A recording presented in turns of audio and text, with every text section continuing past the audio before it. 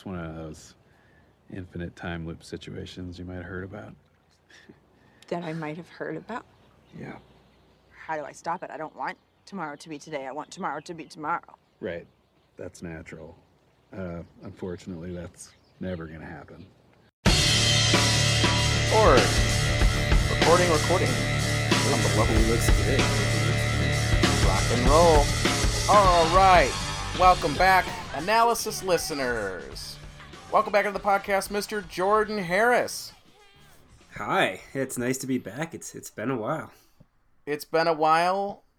Welcome back to the Infinite Loop, which is movies being made where someone is stuck in the same day. Jordan, we're going to talk about a movie that you had recommended to me, 6 months ago? In our movie text thread?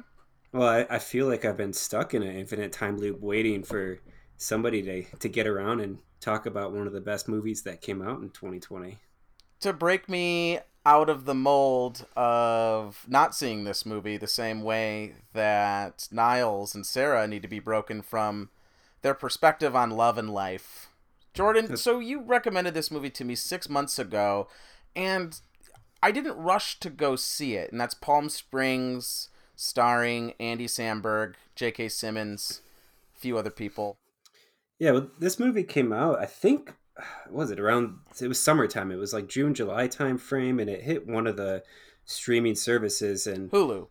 It was on Hulu, yeah, that's right. And at the time, I think, there wasn't really much coming out just in general. So the fact that something got released and this movie had some notoriety after doing well at Sundance and being purchased for a record amount of money, it was, something I thought, hey, I'll check it out. But I otherwise didn't know anything about it. And I really enjoyed it and sent a text out to our movie text thread and said, hey, you guys should check out Palm Springs. And there was crickets. Nobody responded. And then, 2020 carried on. And at the end of the year, we were having a text chat about the best movies of 2020. And I mentioned Palm Springs again. And dropped it back in again. Yep. Nobody responded. Just silence. And then Bob, sometime a week or two ago, he sent out a text. Hey, if you guys haven't seen Palm Springs, you should really check it out. I liked it. And I hit you with the LeBron James, I want my damn respect gift because I've been talking about it for 6 months. So yeah, sorry about that. I do play God a little bit in terms of when it becomes relevant, it becomes relevant to me. Just kidding. But so I was kind of combing through some of these lists of must-sees and definitely missed you dropping that multiple times, but saw Palm Springs and I'm like, yeah, I've been meaning to check that out. At first it looked a little bit repetitive, and movies like this come along all the time where someone repeats the same day. Tom Cruise was in Edge of Tomorrow, which he live, die, repeat. Obviously Groundhog's Day, everyone just says, oh, this is kind of like Groundhog's Day, only with a little bit of a wrinkle. What is it, Death Day, where someone repeats the same day over and over again. It's not a new concept by any means, but this movie wins for me in its incredible likable performances by the two protagonists. I think it starts there with just lovability and they're just fun characters to hang with for 90 minutes or so. And there are some slight moderations. The themes are all very similar and relevant, and if you could live the same day and what perspective you might have on life and the little things. But I think dropping us in where the protagonist isn't discovering this world for the first time like Bill Murray is in Groundhog's Day, but rather has been living this day for thousands of days, or you never know how long he's been in this. He's lost track of time, but kind of dropping you in where the main character has already been living this life is a new idea. Why did you like this movie so much? Yeah, there's a couple things I liked about it, and to your point, like we get dropped in, and he's not stressing out about being stuck in this time loop and this crazy situation he's in. He's actually, really kind of enjoying it and making the most out of every single day. He's drinking with impunity. He's getting hammered every single night, kind of having some fun with it.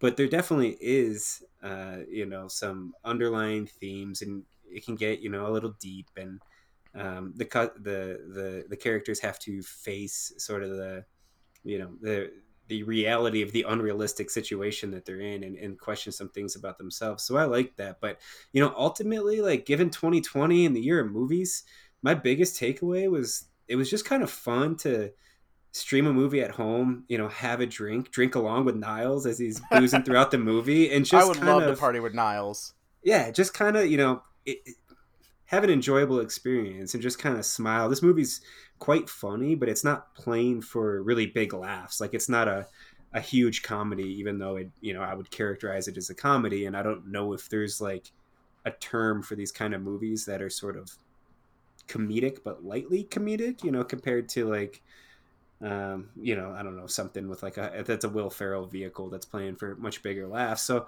yeah, it was just nice. You know, I was filling up my glass, I was drinking, I was smiling along, and just along for the ride. It was good.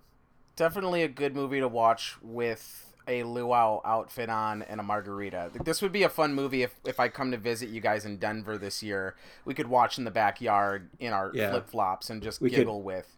we could wear our bathing suits with underwear underneath. Yeah, doesn't everybody wear it like that? Exactly. And it's a movie that's fun and funny, and the themes just kind of wash over you. It's not heavy-handed, but there are some nice moments. And so to unpack a little bit of that, both characters are very flawed, right? And you've got Niles, who thinks life is meaningless, going through this experience over and over again.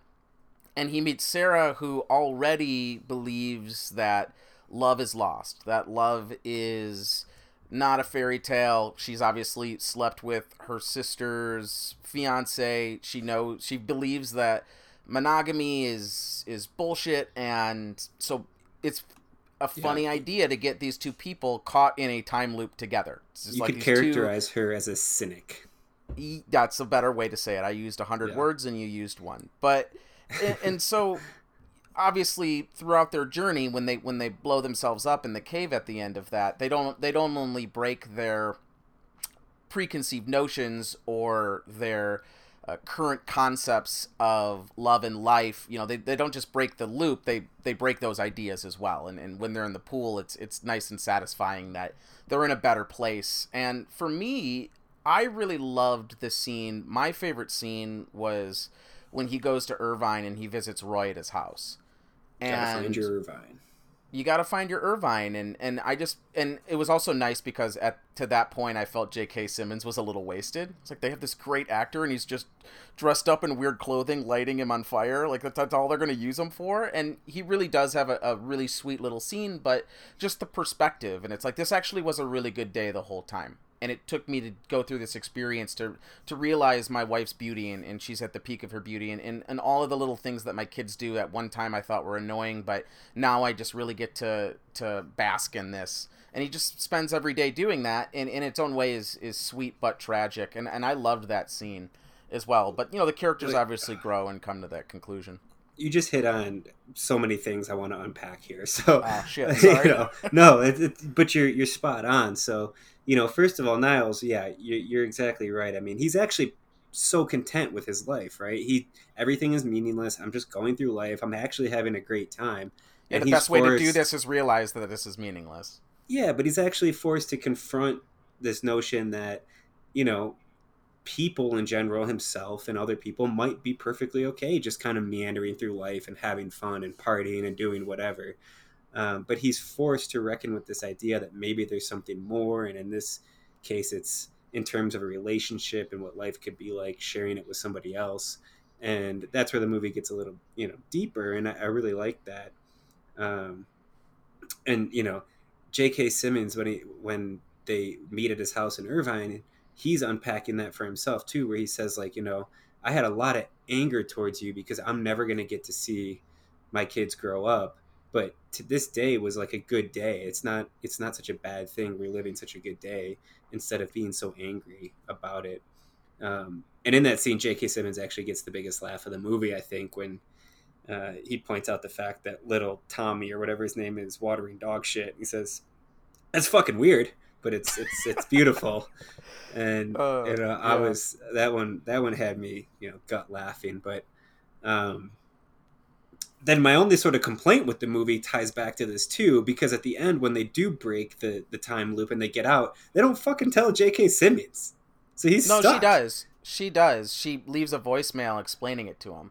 Oh, I missed that completely. When does No, that happen? I clocked that. There's one scene, and it's actually a really odd sequence because she's on the phone and she's just about hanging up. It's the end of her voicemail, but she's leaving J.K. Simmons the update on this experiment she's about to try, and then the grandma June Squibb walks up and she has a little passing conversation on the speech that she loves that she just made, and she says, "I guess it's about time for you to go now. You know, take care." Yeah. And Sarah gives her kind of a quizzitive look, and June, the grandma, walks away. And I was like, does that mean that she's part of the loop and that she's in on this and she's just enjoying the fact that her life is over, but she gets to relive this day every day with her family? Or what does that mean? That was the one scene that I wasn't super clear on, was why she says it in a very specific way. I guess it's about time for you to go now. And Right. It doesn't seem like she's saying that about her leaving the wedding, but it seems like she's in on it somehow. Like she knows something, yeah. Yeah, but anyway, right before that, she's getting off the phone, giving J.K. Simmons the message, and also, if you wait for the credits, Jordan, J.K. Simmons comes back to the wedding, and he goes to talk to Niles at the bar where they first met, and Niles doesn't recognize him, and so he knows. Shit! There's like a little after credit scene. There's an after credit scene, and I J.K. missed Simmons. all that. J.K. Simmons comes back, and Roy comes back, and he goes, "Hey, shitbird, that seems like a fucking shit crazy idea you have, but it just might work." And Niles is like, "I'm sorry, do I know you? My name's Niles." And he's like, "Fuck, like, okay, cool." Oh, so, that's great. So That makes J.K. me feel a Simmons lot breaks better. the loop. Okay, Yeah. that makes me And he feel a gets lot the better. loop. Yeah. That's funny. So I can see yeah, it. I missed it. I've seen the movie twice, and I missed that. Yeah, So stay for them. Basically, any movie now since Marvel, you've got to wait until the last credit in case something pops up. well, that's I guess the problem not seeing it in the theaters, because you get the little hint where the lights don't come on. Maybe there's something to stick around for, but when you're watching it in the home Another theater thing we office, miss by not being in theaters. Exactly. Yep. So, otherwise, for me, some of my favorite bits, when they really start to have fun with their life inside that wedding, and he comes in and goes into the cake, and he's like, "Don't worry, I'm a bomb guy," and he's got a fucking he gets the bow and arrow from the shooting range and like launches this bomb into, and then she comes in with the hook. I was fucking dying. Or just some of when he's explaining his life before her, and some of the montages of him going back and trying to like hook up with her sister during the first dance, and or when they have the choreographed dance. That was one of my favorite bits, is when they do the dance duo in the bar, and they're just like fucking with all the like biker guys in the bar. With fucking Darla. He fucks Darla, but when she jumps into his lap and they do like a spin middle finger. Yeah, they're just...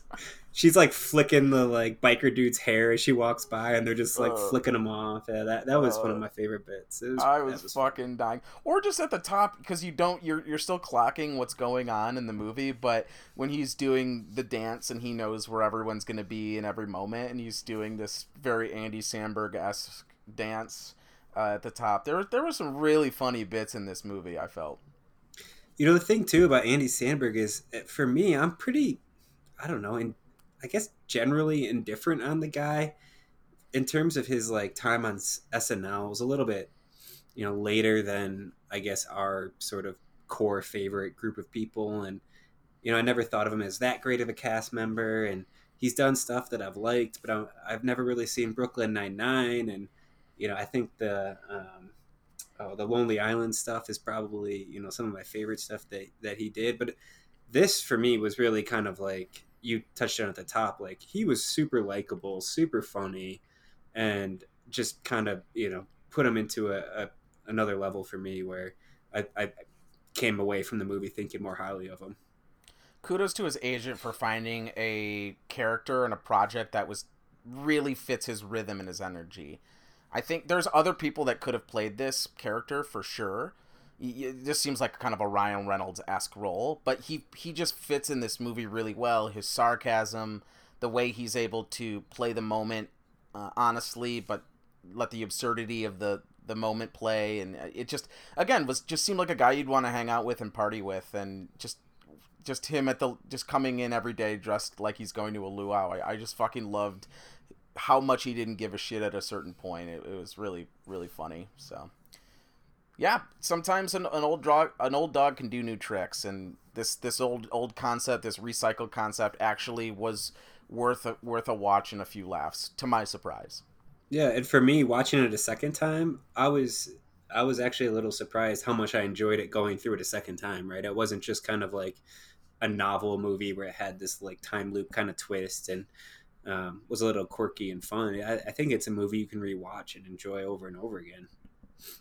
Rewatching and enjoying something over and over and over again, yeah, is kind of the theme. But just like kind of in general, like these movies, right? You know, I came away thinking, you know, I kind of miss movies like this, right? It was just sort of a simple comedy, and I was trying to think of other movies sort of in the same vein as this one, and I thought of 500 Days of Summer. I thought a little bit of like The Big Sick, and Mindy Kaling had a movie come out called Late Night that was sort of a rom-com and funny, but you know, just sort of the subtle comedies and lighthearted movies that are easy and fun to watch. You know, I'll take more of those.